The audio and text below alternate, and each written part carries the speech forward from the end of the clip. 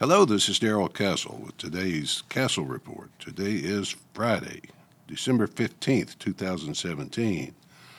And on today's report, I will be talking about how our civilization is starting to crumble at the foundation. It seems that when advancements are made by humanity, sometimes taking thousands of years to achieve, these advancements are often given back are destroyed in only a few decades. Western civilization, for example, is based on a shared moral consensus as its foundation. When that consensus is destroyed or even weakened, the foundation of our civilization crumbles.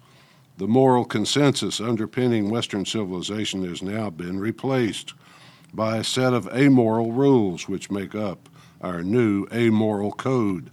The new set of rules is absolutely binding on most of us, but for a few, they are not so binding. The rules we are now expected to live by make up the system of politically correct multiculturalism that totally dominates our society.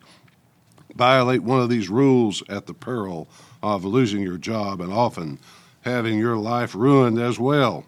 Since there's no morality anymore, only rules, we have lost our ability to separate right from wrong, and not just the ruling elite either. Even the man and woman on the street who raise their children, go to work each day, vote, serve on juries, seem to have lost discernment.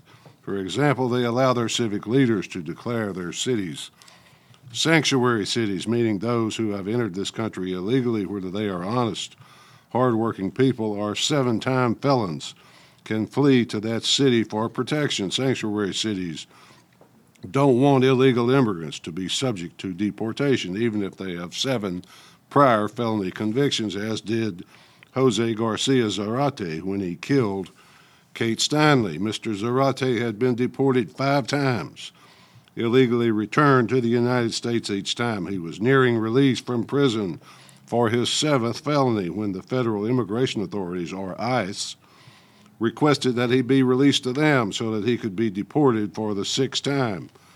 The people of San Francisco, through their elected representatives, said, no, he can stay here with us in our sanctuary city. That decision cost a young woman named Kate Steinle her life. Mr. Zarate fired a previously stolen .40 caliber Sig Sauer handgun into a crowd of people walking on the pier in San Francisco. The bullet apparently ricocheted off a piece of concrete and struck Miss Steinle in the back, fatally wounding her. He then threw the stolen gun into San Francisco Bay and ran away, but it was all captured on videotape. First, he said he fired the gun on purpose, but was aiming at a seal. But then he changed his story to say that he found the gun on the pier, and when he picked it up, it accidentally fired. It seems pretty clear that Mr. Zarate did not intend to kill Kate Steinle, but firing a handgun into a crowd of people has to at least constitute negligent homicide or extremely reckless homicide or grossly negligent second-degree murder with implied malice, doesn't it? Under the law in most areas, shooting into a crowd would carry implied malice for murder, but no, the jury said not guilty of anything, except being a felon in possession of a handgun. I guess their reasoning was that possession of a gun is a crime, but using a gun to kill is not. The felon in possession charge carries a sentence of 3 years, for which Mr. Zarate was given credit for time served and has probably been released by now. So, if Mr. Zarate walks the streets of his sanctuary city a free man, while Kate Steinle is in her grave, completely dead. Apparently our culture has become so perverted, we can't even begin to tell the difference between right and wrong. Perhaps the many years most of us spend under government control, in government schools, subjected to relentless government propaganda, has destroyed our capacity for moral and rational thought. All I know for sure is that rational thought and logic are sorely lacking in many people. I would be remiss if I did not mention that Mr. Zarate was very well defended by Matt Gonzalez, an old acquaintance of mine. I met Matt in 2008 when he was chairman of the San Francisco City Council. and Ralph Nader's running mate. I debated him and Wayne Allen Root of the Libertarian Party at the University of Nevada, Las Vegas, the last weekend of October 2008. The three of us more or less bonded during that time. We had more in common than we all probably thought we did. Matt is now seeking to have his client's gun possession charge dismissed on the theory that momentary possession is not a crime. If you pick it up just to dispose of it, then you don't really have possession, and that is not a crime. Under Matt's theory, Matt Gonzalez is a very fine lawyer. He has impeccable education credentials. He has a Columbia undergraduate degree and a law degree from Stanford, and he is well qualified to be public defender. The La Raza Lawyers Association, which is trying to turn California into Mexico, named him Lawyer of the Year. Matt believes that no one should be deported, whether legal or illegal, whether law-abiding or violent felon. I doubt if it bothers him at all to know that Mr. Zarate will undoubtedly commit additional felonies, perhaps violent ones. To Matt, it's all about immigrant rights, which are paramount, no matter what logic was used in the argument. I don't think he could be persuaded to change his mind. For example, what about this story? What if someone broke into your house, stole your property, and shot your wife or husband? That's bad enough.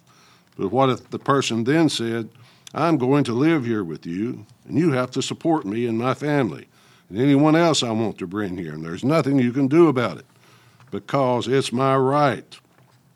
I suppose the chance that a violent felon will steal a gun and kill somebody is just the price we have to pay for the wonderful opportunity to have completely open borders. Any law that would allow such a thing is irrational, insane, and tantamount to suicide for the civilization that allowed such law. When civilization abandons its morality, then its foundation crumbles and it is lost. However, it's not my intention to question the jury's verdict or the American criminal justice system. I question only the rationale behind Mr. Zarate even being in this country. I fail to see one thing of value he brings to the United States. He has nothing positive to add to our country, so why allow him to remain here as a predatory parasite on this society? Why do we continue to import these people by the thousands, even millions? Unless, of course, we hate our civilization and want it to die. How many more like Mr. Zarate wander the streets of our cities right now? Thousands, I'll guess. Okay, let's talk about Mr. Akayed Ullah, formerly of Bangladesh, now of Brooklyn, New York. Mr. Ullah came to the United States 7 years ago as part of the diversity lottery, which is supposed to help our country become more diverse. He's been working as a taxi driver in New York City. He was walking through Grand Central Station one morning when he saw a group of Christmas-themed posters. Being a devout member of the religion of peace, he could not allow that to happen. He decided then and there to take action for ISIS on behalf of all Muslims around the world. He followed the instructions he found online, which told him to attack holiday markets and also how to build a bomb. To do it, he used a 9-volt battery, some match heads, some sugar, some Christmas tree lights, and some screws to fashion his suicide bomb. He then went to the Times Square area of Manhattan and descended down into the subway station where he intended to kill as many innocent people as possible. Unfortunately for Mr. Ullah, but fortunately for the rest of us, he is an incompetent bomb maker, and so his bomb exploded prematurely and only partially at that, causing no deaths and injuring a few people, including Mr. Ullah. He was taken into custody and interrogated by the police and counter-terrorist investigators. He told them just what I've told you. He acted in the name of ISIS, representing, of course, the religion of peace, and on behalf of all Muslims around the world, especially Palestinians. While questioning Mr. Ullah, the police were very careful to allow him the opportunity to pray several times, interrupting the questioning so his Islamic obligations could be met. President Trump said that lax immigration policies are to blame for this attack. I agree in part and disagree in part. Mr. Ullah and the religion of peace are to blame for this attack. But lax immigration policies allowed them to happen. They allowed the opportunity. The New York Police Department said that had the bomb gone off as he expected, it would have killed people. We do not have to allow people such as Mr. Zarate and Mr. Ullah into this country. The people who invite them to come here are destroying our civilization, and they are at least partially guilty of the crimes. Perhaps they should be sued for damages by the families of the dead and wounded. How many are out there in your city, folks? In your town, in your taxi, walking on your pier? No one knows. No one seems to care. Finally, folks, we must control our borders and decide for ourselves who comes into this country and who does not. At least that's the way I see it. Till next time, folks, this is Darrell Castle. Thanks for listening.